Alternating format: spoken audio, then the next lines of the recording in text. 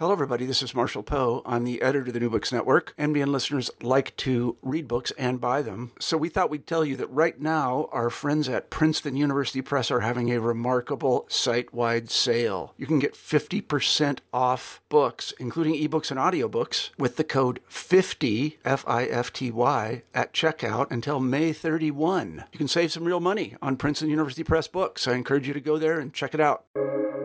Welcome to the New Books Network. They set about the task of burning the city. First up, the Capitol, then the White House, then the Treasury, State, and War Departments. They fire those Congreve rockets onto the roof of the Capitol and the White House, but it doesn't burn. So now, what they do question for their choice to burn the city. Why burn the city instead of capture the city and occupy it? Good. So one idea was to capture the city. One idea was just to destroy for command and control purposes. Another idea is maybe occupy the city. Coburn, the admiral, wants to kill everybody. He wants to burn everything. He wants to inflict destruction, occupy. Ross, however, says a couple things. Number one, he has 4,500 men once the other 3,000 or so catch up to the army. That's probably not enough to hold a capital city. Two, he has very little artillery. Probably not enough to hold the city.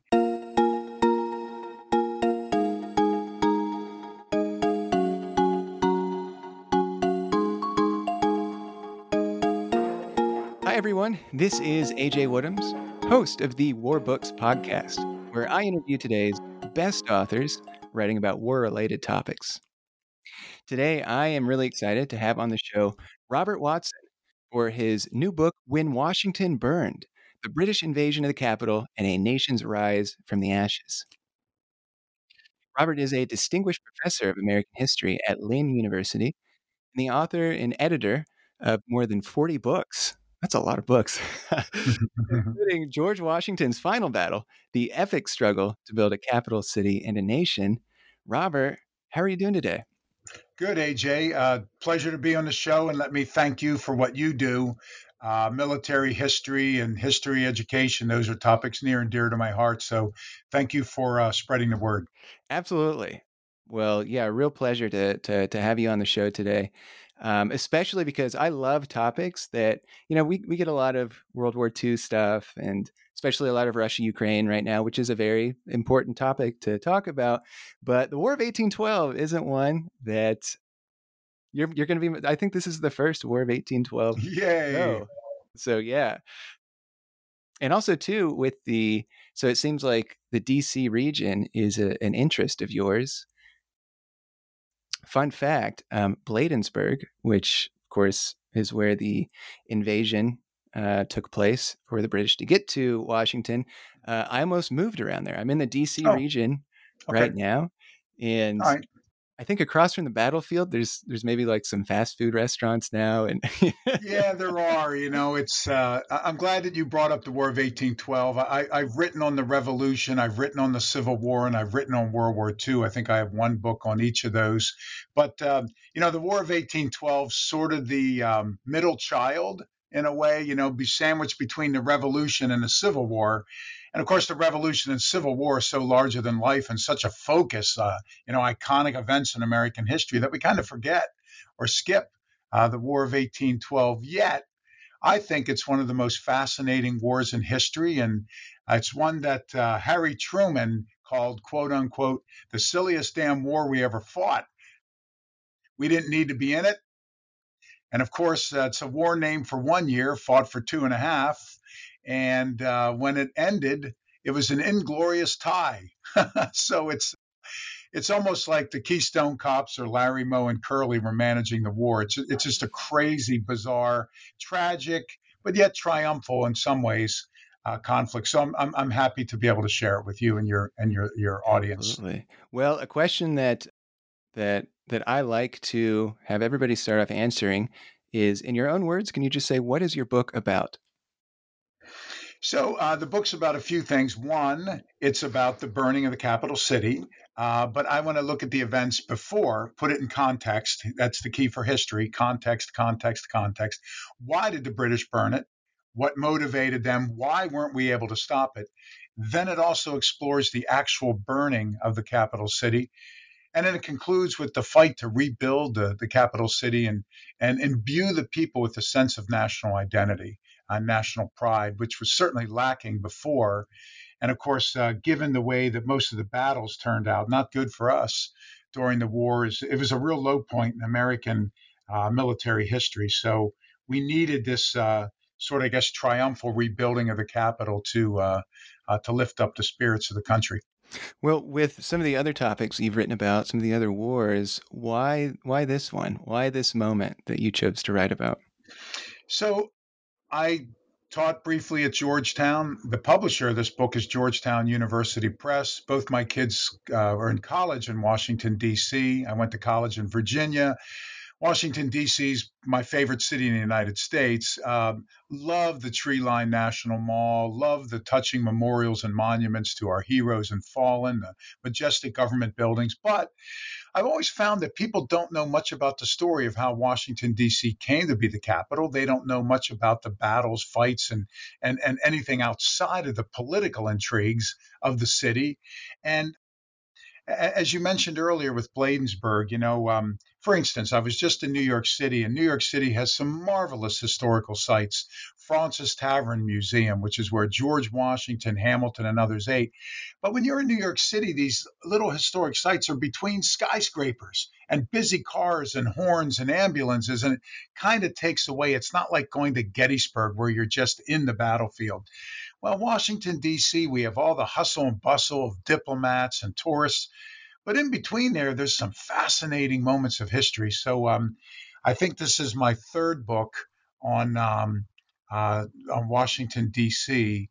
So I really wanted to flesh out a bizarre war, an interesting battle. And you can make the argument that this moment is the single closest moment, I guess, this nation ever came to ceasing to exist, even more so than during the Civil War, because the odds were stacked against the Confederacy. It seemed to be only a matter of time that the Union would logistically, I always say the Union had more men, money, and manufacturing, the 3Ms. So, but the British literally invade our capital city, put it to the torch, and have an occupying army under one of the greatest generals of the time. And we are scattered to the far winds. So, I mean, this is probably as close as we've ever come as a nation to ceasing to exist.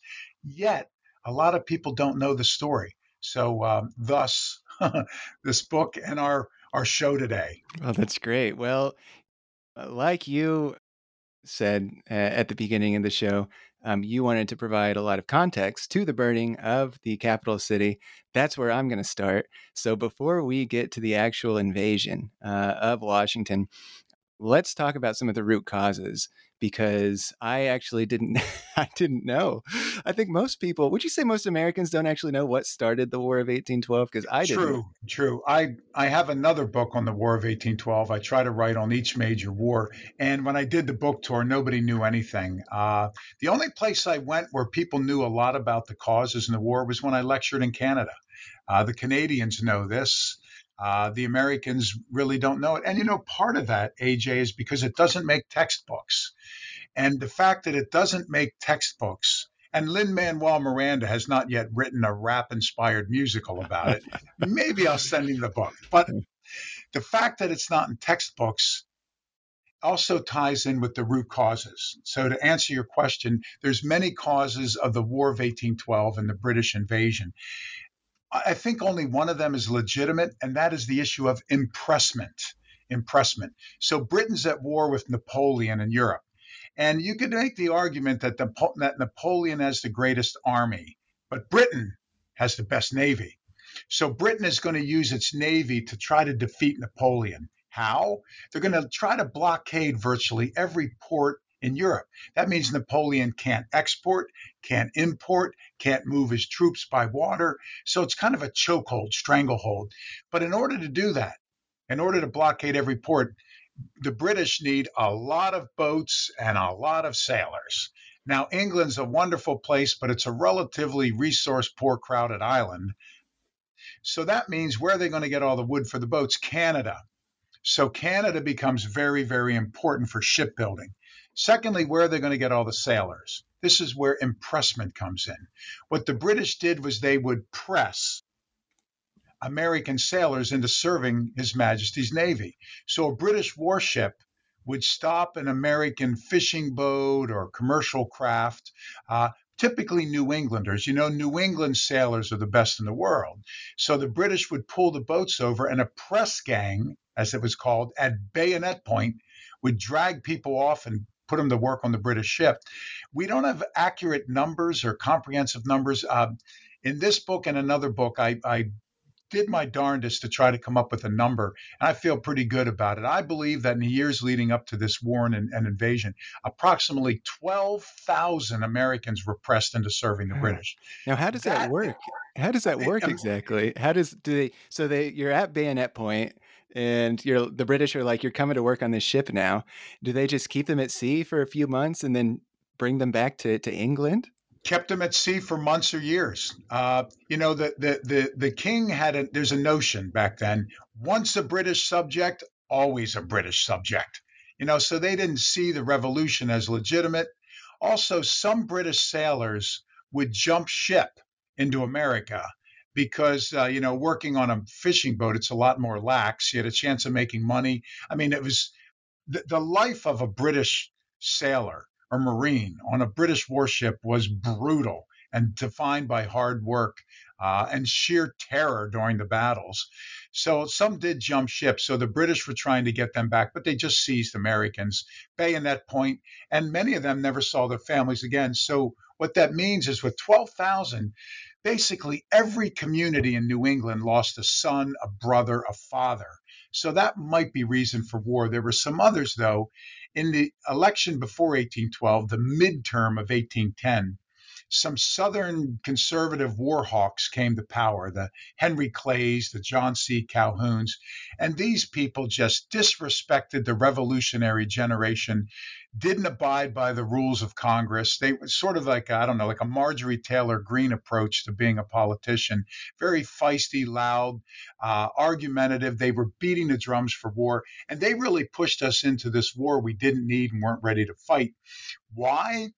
There were two really ugly underlying currents, you could say. One, some Southerners wanted to expand slavery, maybe to Canada, maybe to Cuba, to the Southwest, what is today the American Southwest, which we would eventually procure with the Treaty of Guadalupe Hidalgo in what's known as the Mexican-American War, 1840s.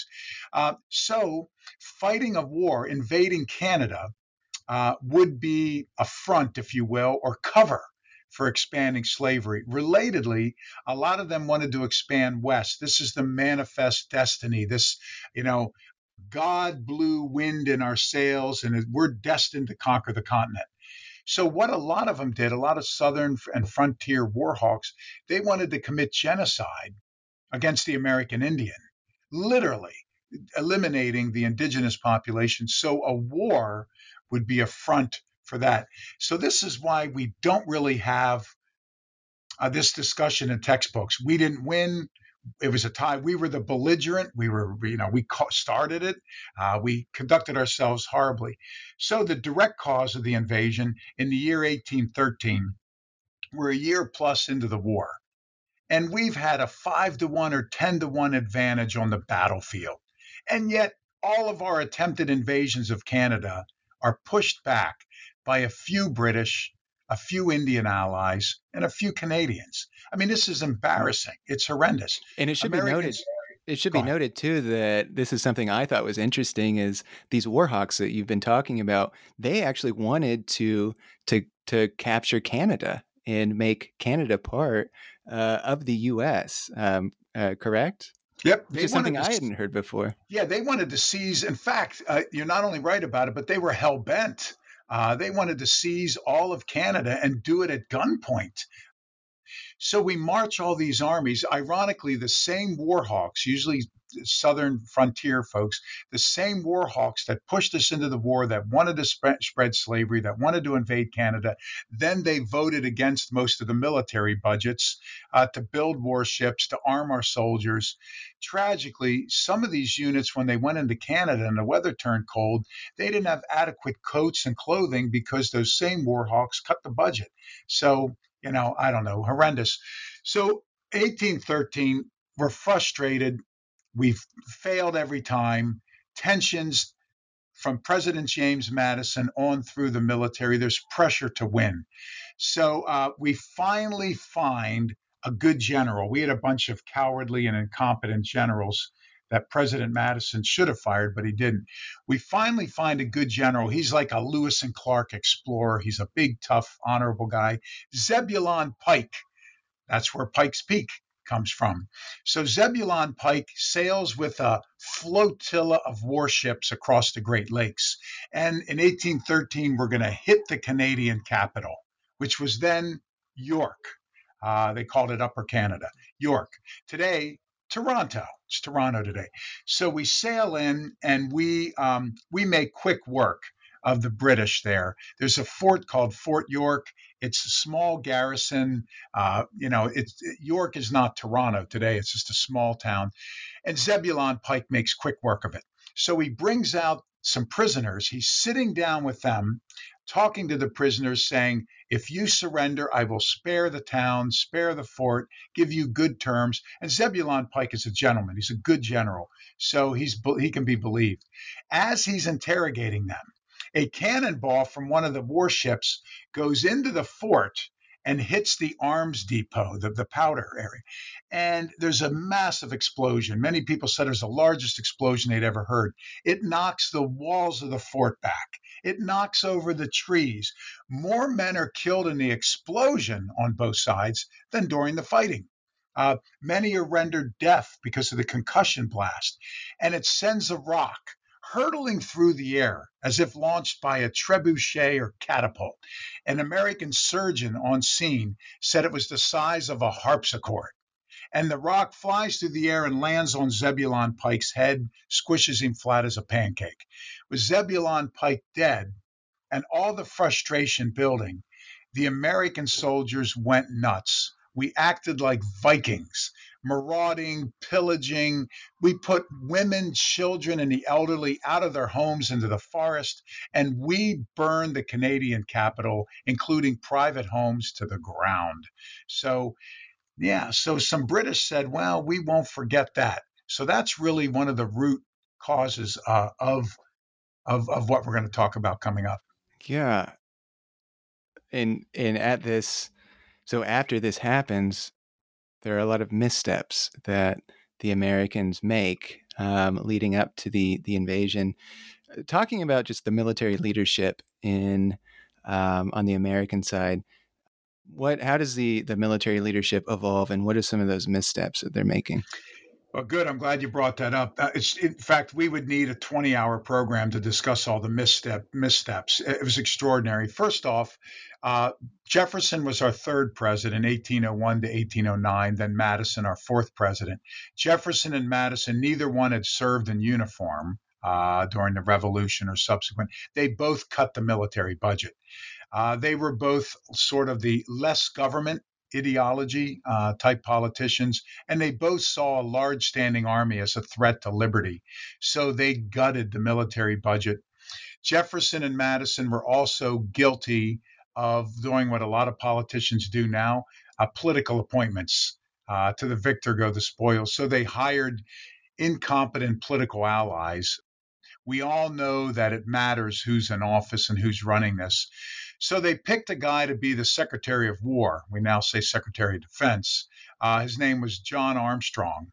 Armstrong was grotesquely incompetent, should never have been in that position, but Madison put him there and then didn't remove him until, way too late. The general they picked to oversee this was a general named Winder, Winder. Winder was not only incompetent, but he was a coward. He spends a good part of this conflict hiding from the British on the run. In fact, as the British were marching to a different city, General Winder shows up, and his advice to everybody was run. He told everybody to flee, to run, civilians, military, and himself. So one of the mistakes was Madison and Jefferson cutting the budget. A second mistake was hiring incompetent political cronies, not firing them. And the third mistake was the two people running the defense of Washington. We could literally not have picked two worse people. If you flipped a coin, you would have had better people in office. It's hard to imagine just the sheer level of incompetence and cowardice from from Armstrong and Winder. Now, what are the size of the battles that are taking place around this time? How many people are involved on both sides? So the battles during the War of 1812 are not like the Civil War. If you take Gettysburg, you have maybe 80,000 Union soldiers under Meade meeting, maybe 70,000 Confederates under Lee. The battles in the Napoleonic wars in the early 1800s in Europe involved tens, if not 100,000 people. The War of 1812 typically has battles of about 1,000 versus 500 or skirmishes, so they tend to be small affairs. The big fight leading to the invasion of Washington, which occurred at Bladensburg, as you correctly noted at the outset, the Americans muster about 6,500 militiamen. The British are marching with 4,500, but only about 1,000 to 1,500 men in advance arrive there. So this is about, let's say, maybe 1,500 versus 6,500. And that was one of the bigger battles in that theater of the war. So a much, much, much smaller scale. Yeah. And speaking of the Napoleonic Wars, talk about, as we get closer to the invasion, talk about what's going through the calculation of the British minds leading up to August of 1814. As I said a moment ago, in 1812 and 1813, these are small battles, a couple hundred or a couple thousand at most. And we have, as I said, a 5 to 10 to 1 advantage numerically on the battlefield, yet we basically lose everything, almost. Now, the British kind of put up with these pesky Americans trying to invade British Canada. Why? Because they've got their hands full in Europe. That's the existential threat. Napoleon is a much greater threat and, a much more worthy foe. So by 1814, when the little emperor is finally imprisoned, sent off to an island, now the British can turn their attention to the Americans. So what happens? We're in trouble. The summer of 1814, the entire complexion of this war changes. The British set sail with tens of thousands of soldiers, perhaps the largest expeditionary force to leave British waters at the time. And these are the soldiers that beat Napoleon. So they are battle-hardened, veterans, the best of the best, with an armada of ships. And they're planning a three-pronged invasion of the United States. Number one, coming down from the north, from Canada. They're going to hit at around Lake Champlain, so let's say the New York, Vermont area, and drive down from the north. A second prong is going to hit New Orleans in our underbelly and then go up the Mississippi River. So one from the north, one from the south. And the third prong is going to hit us right in the gut, the Chesapeake. So they're going to land in the Chesapeake, targets like Washington and Baltimore. So the British they mean business. They put up with us harassing them for 2 years. They put up with us killing their soldiers, putting civilians out into the streets, so to speak, burning their capital. Now they're coming. So this is what I said earlier. This marks an existential moment where America almost ceases to exist, a second war for independence, if you will. So the prong that lands at the Chesapeake in the summer of 1814, it's led by two impressive officers. One is General Robert Ross. Ross is a hero of the Napoleonic Wars. He's smart. He's brave. He's experienced. He's a gentleman. I mean, he's an excellent general. The other one is an admiral named Coburn, spelled Cockburn, but it was pronounced Coburn. Coburn is sort of the opposite of Ross. He's an experienced admiral, but he is nasty. He's mean. He's vicious. He wants to take it to civilians, spare no prisoners, kind of a thing. So they've got these yin and yang. But both these guys are veterans, and they land with warships and supplies in the Chesapeake, and they have about 4,500 troops. This is a mixture of regular soldiers as well as some sailors as well as Marines. Now, that's not a big army. The armies were smaller back then. We have less men, and these are battle-hardened veterans that beat Napoleon under two great commanders. So we're in trouble. Yeah, well, then let's talk about Invasion Day then. So, well, actually, before we talk about the invasion, I'm curious, how did Americans feel about the war? And in the summer of 1814, we've had a lot of bungles, a lot a lot of things happen that the British are like knocking on the front door of America. How are most Americans feeling, say on August 1st of 1814? Good question. So one is anxiety, two is panic. We didn't have public opinion polls back then, which is perhaps a good thing. I think 1933 was when the first opinion poll on a presidential approval was taken. Then you have the Gallup organization. So during the Revolution and the War of 1812, historians are still trying to figure out public sentiment. Fortunately, there's a lot of letters written, newspapers, so we get a sense. Back during the Revolution, for example, historians talk about what we call the Adams Third. John Adams once writes a letter where he says, about a third of the country favored independence, about a third were loyalists or royalists, they were pro-crown, and the other third had no idea what was going on. So maybe that's like today. Yeah. Some things don't change. What you find is in New England, a lot of New Englanders did not favor the war. They realized it was Southerners who wanted to kill Indians, expand slavery, and the war to invade Canada. A lot of New Englanders were trading with the British and the Canadians, and the border was open, and it was a friendly border, much as it is today. A lot of Canadians and Brits moved into New England, and a lot of New Englanders moved there. So there were families across the border. So New Englanders opposed this. In fact, New Englanders even had a convention to consider seceding from the Union because they were so tired of Southern Warhawks, sort of running the show. So other people were in a full-fledged panic. During the summer of 1814, so if you ask about August 1, people living in the Chesapeake, Potomac area were just in a full panic. Why? Because before General Robert Ross and all these soldiers arrived, Admiral Cockburn arrived early, and he has some warships. And what does he do that summer? He prowls the Chesapeake, randomly bombing villages, burning villages, attacking people. He's just conducting a war of terror, if you will, and harassment. Newspapers are covering it. Newspapers have declared Cockburn to be public enemy number one. In fact, later when he invades and goes into Washington, one of his priorities, to give you an idea of what a stubborn SOB he could be, is he wants to burn the local newspaper. But before he does, he tells his soldiers, remove every letter C from the printing press because I won't have my name dragged through the mud anymore. So Cockburn's public enemy number one. So he is just itching to do the next step, to go the next step. So he's waiting for Ross. So by August 1, people are very familiar with Cockburn, scared to death, and almost every community has been attacked by Cockburn. People are evacuating. It's an alarming situation. Yet, President James Madison twiddles his thumbs. Armstrong, the Secretary of War, announces to the cabinet and the public, the British will never invade.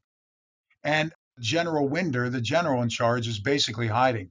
So despite all the warning signs, it's shocking to me how little we did to prepare for this. Well, let's talk about then the invasion. Walk us through the day of the invasion, how events unfolded, and how the British ended up in Washington, D.C.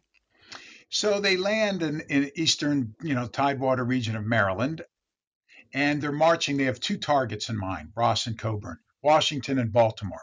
Baltimore is the more enticing target, actually. Washington's a small city, not the city it is today, virtually no military, small population. The only advantage to hitting Washington is you could perhaps neutralize command and control. That's important.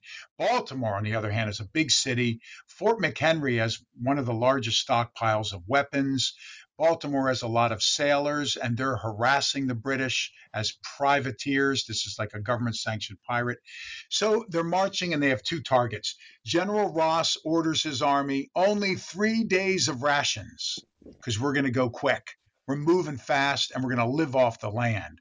That region of the country, the fields are full of produce. There's apples hanging from the trees. People in the region fled so quickly. There's still cows. In fact, a lot of the horses the British used, they just took them from farms that were unoccupied. So, there's chickens, there's, fields of corn. So the British are going to live off the land and march fast. So they're marching, and they decide that there's no sign of the Americans. In fact, Ross says there's no way the Americans are this incompetent and this cowardly. It's got to be a trap. So they're worried. When an invading army is coming, you fell trees. You knock trees over across the road. You harass the enemy lines. You attack their supply lines. You put picket lines out front. You send mounted soldiers. We did none of that. Yeah, we were actually were that incompetent. Yeah, we were literally that bad. So Ross is like, But Ross and Coburn decide to go to Washington. On their way to Washington, they arrive at Bladensburg, August 24th, 1814. Now, I love the D.C. area, my favorite. And I'm talking to you today from South Florida. I think in the summers, D.C. is even hotter and more humid than South Florida. Yeah, it's the most not a good time to come humid. to the city. You won't argue with me. Now, the British are marching in wool uniforms in August, and they're used to London's weather. So men are literally falling out along the side of the road. Men are sitting on the side of the road suffering heat strokes. So Ross rushes to Bladensburg with between 1,000 and 1,500 men. The problem is when he arrives in Bladensburg, there's a river and there's one bridge over to the road. Now, you know that a bridge then makes a choke point, a killing zone. Very few men could hold off an entire army at a bridge. You just open fire into the bridge. The Americans, finally, General Winder does something. Secretary of War Armstrong still saying the British will never invade, and Madison can't make a decision. Winder assembles militia units from Pennsylvania, Maryland, and Virginia. He cobbles together maybe 6,500 men, and he places them on the Washington side of the Bladensburg River and Bridge. Bladensburg is maybe 6 miles east. So Ross has to cross the bridge, then take the road directly into Washington. So Ross's army should be in trouble. However, Ross, with his field glasses, looks across and he says to his officers, the Americans aren't wearing uniforms. This is militia. He said their lines are bad. They're not taking the high ground. They haven't placed the artillery in front of the bridge. They're not loading grape shot. They're loading cannonballs. Grape shot is like a giant shotgun blast. I mean, imagine putting nails and stones and whatever you have in a couple cannons, and as the British are crossing the bridge, kaboom, that's the end of it. Ross is looking around saying the Americans have no idea what they're doing. So what he does is he fires Congreve rockets. This is like a fireworks show. They don't really do much damage, but they instill fear because people didn't know what that was. So he lights Congreve rockets, boom, boom, boom, a little fireworks show. The British start across the bridge, and the American army largely drops their guns and runs like hell. More people are injured in running than are injured in the battle. The road goes to a gate. The gate opens up and the road forks into 3, leading to Washington, Georgetown, elsewhere. President Madison and Secretary of State James Monroe are behind the army. They are almost trampled to death. The president comes close to being severely wounded or killed in this crazed, chaotic rush. Ross can't believe it. There's only a few things that save our army. One, Ross wrote that the Americans ran too fast. In fact, historians don't call it the Battle of Bladensburg. We call it the Bladensburg Races. Ross said that the Americans ran like sheep before wolves and dogs. Secondly, it was too hot and humid. Ross said we needed to drink water. But thirdly, we had one act of heroism. There was a Commodore named Joshua Barney, a great American hero. And Barney was worried about all these British warships in the Chesapeake and Potomac. We don't have enough warships. Secretary of War Armstrong can't make a decision. Madison can't make a decision. So Barney creates his flying flotilla, Barney's barges. He gets a couple of barges, gets his sailors to row, and puts one cannon on them. What they do is they hide in the shallows, the tidewater. Then they rush out and fire at the British warships and quick paddle back. The British warships can't get into the shallows. So it's like a nest of hornets harassing a big bear. And Barney's harassing the British. Now, Admiral Cockburn should have just ignored him and focused on the mission, but Coburn's such a hothead, he's trying to fight Barney. Eventually, he finds Barney's barges and blows them all up. But what Barney and his men do, Barney orders them to take a couple cannons off. They drag the cannons for miles, his sailors and Marines, many of them African American. They drag them for miles to Bladensburg. And Barney arrives in Bladensburg as the battle's unfolding.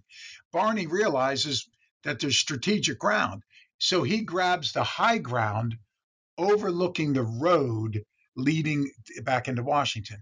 As the American army runs by him, Barney would later write that he was just livid with the cowardice. He's screaming to get back and fight. Fortunately, Barney's sailors and Marines basically fought to the last man. They fight doggedly, so much so, and Barney's shot multiple times. His men are dropping like flies. He continues to fight. They fight. When the battle ends, both General Ross and Admiral Cockburn went to see Barney, and they honored him by having their medics take care of him, and they freed him rather than arrest him as a POW. They were so inspired by his heroism. So Barney slowed the British down long enough that our men could get away, and we could begin to evacuate the capital city. From there, the British take the road into the city. Maryland Avenue, for any of your listeners that know Washington, they arrive around sunset on August 24th, and they're in the capital city, and there's no resistance. General Ross again announces to his officers, and I use the diaries and war reports of Ross's two aides-de-camps and Admiral Cockburn's two aides-de-camps. So they all four were well-educated, impressive folks who gave us a detailed, minute-by-minute account. They said Ross arrives in the city and is still thinking it's got to be a trap. How could the Americans be this incompetent and cowardly? Only Barney fought. So Ross is worried, but they set about the task of burning the city.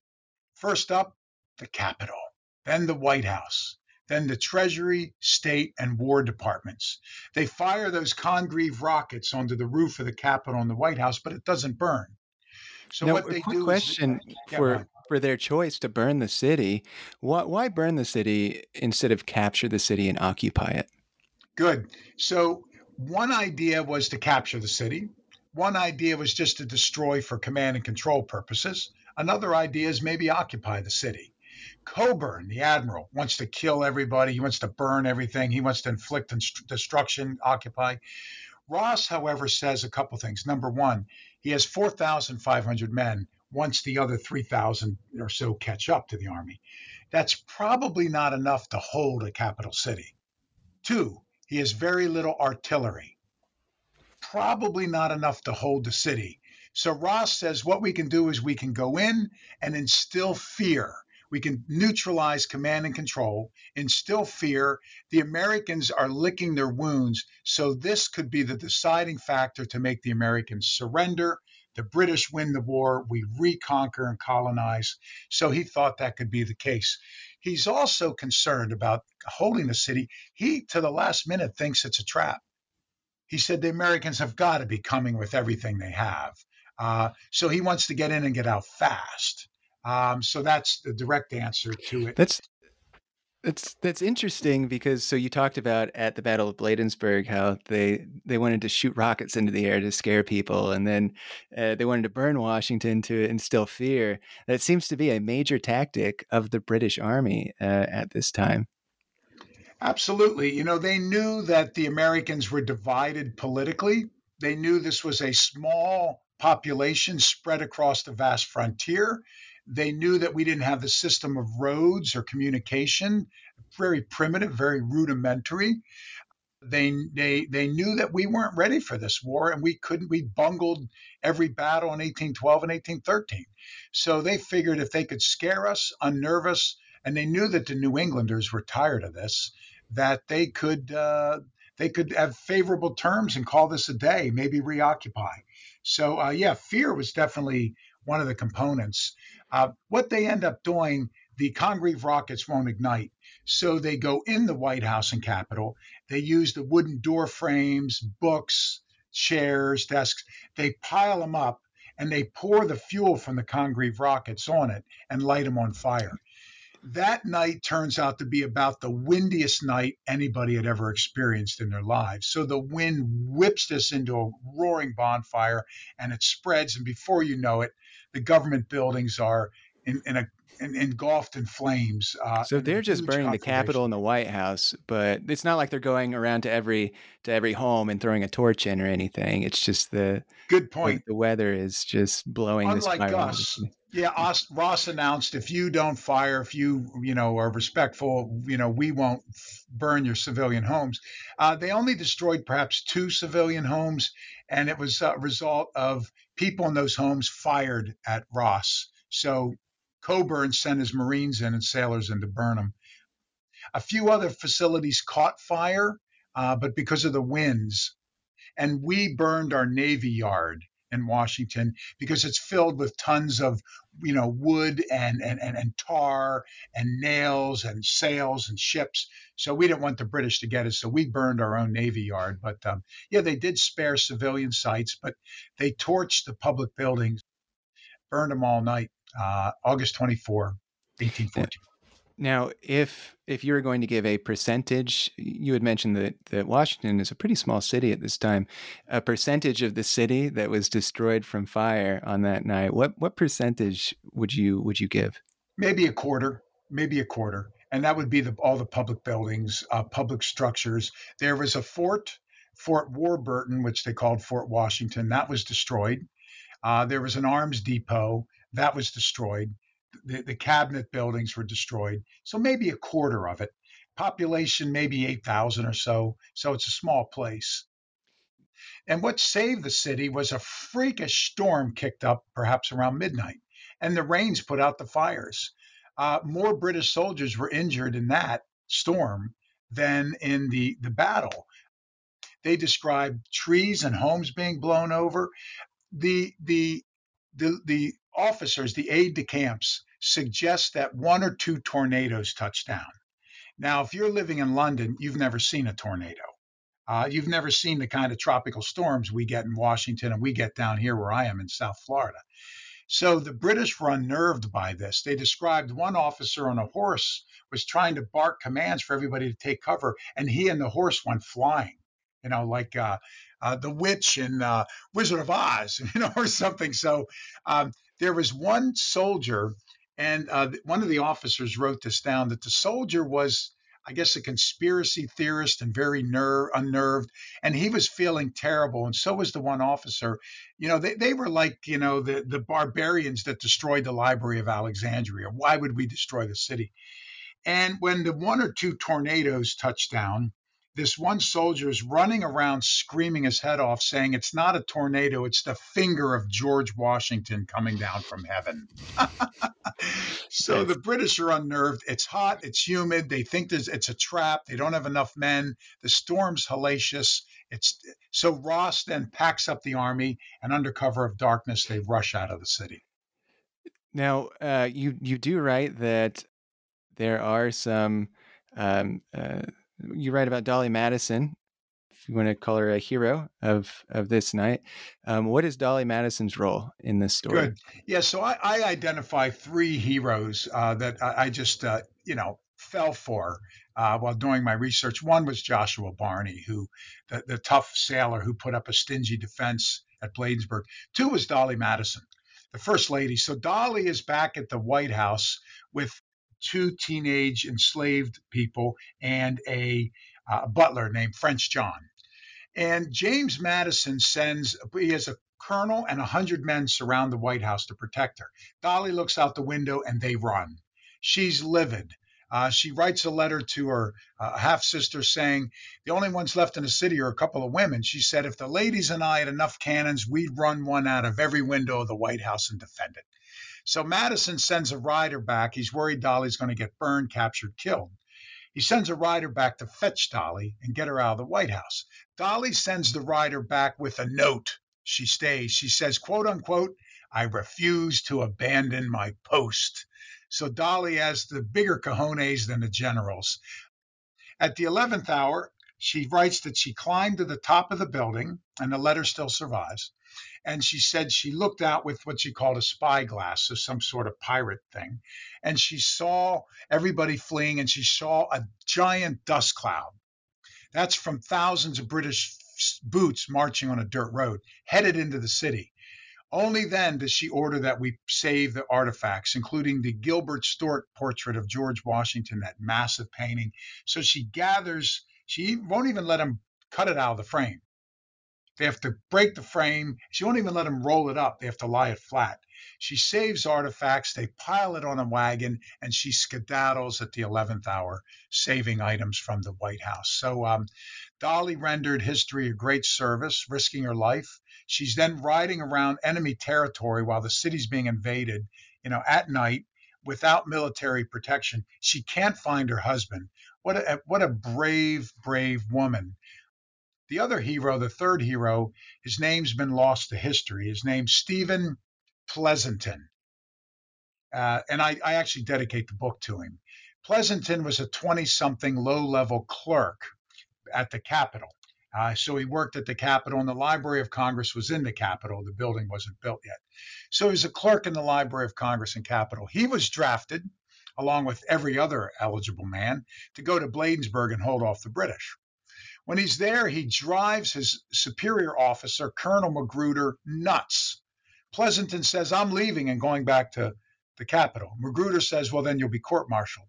Pleasanton just doesn't stop harassing him. Magruder is so sick of Pleasanton, he says, leave, get out of my sight. So Pleasanton rushes back to the Capitol. Why? He saves the Declaration of Independence, the Constitution, the Bill of Rights. He's running around the building with moments to spare, having to decide, what do I save? What do I not save? What a decision. What from history should be saved and what shouldn't? It's like one of those drinking games at night with our nerdy history friends, right? Now he can't get a wagon or a horse because everybody fled the city. He runs outside the city and finds one of these like two-wheeled wooden ox carts and a cow. So he hooks it up. Imagine how frustratingly slow. And he loads up that with everything, and he heads out of the city hours before the British Army. He also saw the big cloud of dust kicked up. So just moments before the British Army hits the city, he heads out with our national treasures. He takes them to the Potomac and hides them in a foundry. Then he realizes the British will probably burn that foundry because you could make cannons with it. So he puts everything back on, rides all night the next day, and puts it in a barn in Virginia. And there it sits for weeks. Finally satisfied weeks later that the British were gone, Pleasanton, who never tells anyone, goes back and then brings back our treasures to the city. I'm happy to say he lived through the war. I'm unhappy to say that he spent his life as a low-level clerk asking for promotions, and Congress never promoted this guy that saved our national treasures. So he toils in obscurity and has largely been forgotten. Wow. Well, thank you for sharing that story, because that's almost cinematic, the way that you describe it. And do we know where that barn was? Is there some kind of plaque or marker?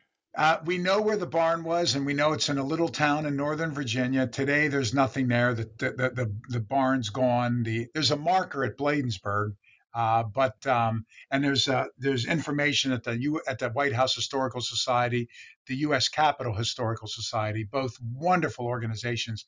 They have information on the burning of it, and when the buildings were renovated, you could see the burn marks in the fabric of the stone of the building.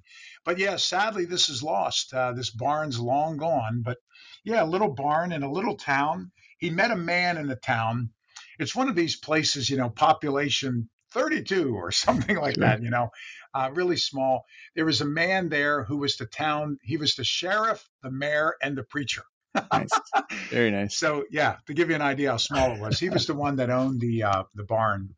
So he's the Well, one that took care of this. And to think that if this one clerk had been court-martialed, had he not been as thoughtful and brave, we would have lost a good deal of our founding treasures. yeah. Well, let's talk about the aftermath of the burning of the city, because things are looking pretty grim right now. But you write that America ends up emerging stronger from after this happens and when the war ends. Talk about the aftermath of the burning, and then talk about how this war comes to a conclusion. Yeah, so Washington, D.C. was never a popular site. The only three large cities at the founding that could have served as a capital would be Philadelphia, New York, and Boston. Those are the only three that had the infrastructure, the size, the ports, and so forth. But so Washington was never a popular choice. It became the capital largely because George Washington got what George Washington wanted. And the general had this outsized vision for a great city, a grand city, worthy of Rome, of Athens, of antiquity. And he wanted it near his house on the shores of the Potomac. And he hired a megalomaniac, talented architect named Pierre Charles L'Enfant to design it. And sure enough, Washington built a city. So as the city is burned, there was literally a vote in Congress. Now, Congress being as bureaucratic as it was, technically the vote was, should we have a vote to move the city? So the vote was basically a tie. So that's how tight this was, how close it was. People wanted to move it back to Philadelphia or elsewhere. And of course, every state, every city wanted their city to host it. So it was a bitter fight from Congress. Fortunately, Dolly Madison and James Madison dug their heels in. Dolly hosted huge social events to whip up support, build support to keep the city in Washington. And lo and behold, against all odds, we rebuilt the city. And it's interesting. I read a lot of historic documents, as you do. And what I always noted was before the War of 1812, when people wrote about the United States, many of them wrote these, plural, United small letter U, States capital letter S, noun. These United States. After the War of 1812, it was the singular United capital U, United States, the noun. So the fact that we endure, we win in Baltimore against all odds when Ross and Coburn, Ross is killed there, try to annihilate Baltimore and Fort McHenry.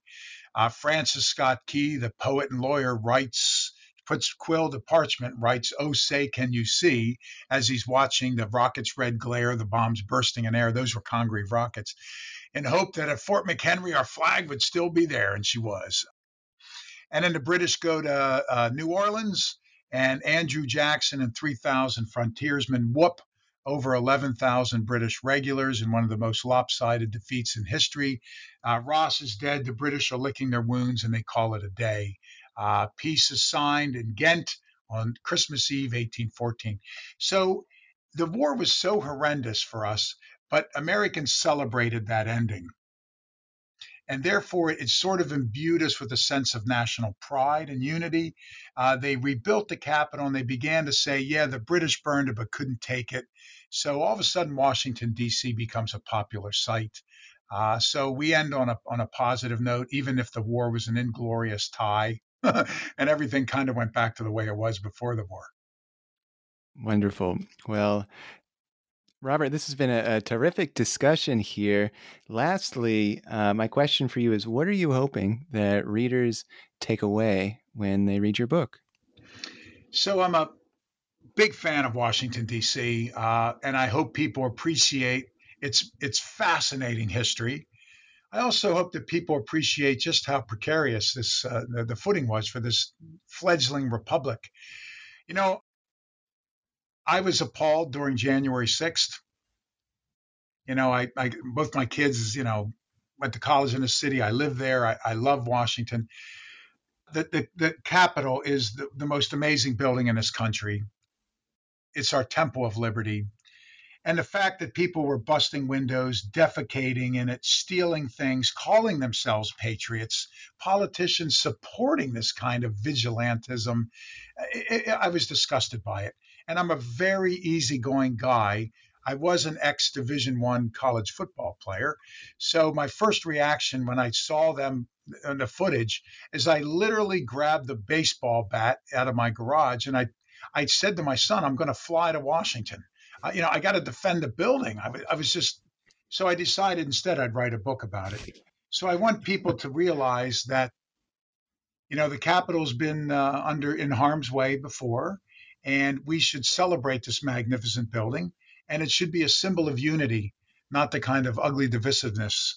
And if we could come out as a united country after the British invading it and seizing it, my goodness, how come we can't do that after a bunch of fools claiming to be patriots attacked the Capitol just recently? So that's what I hope people take away from this.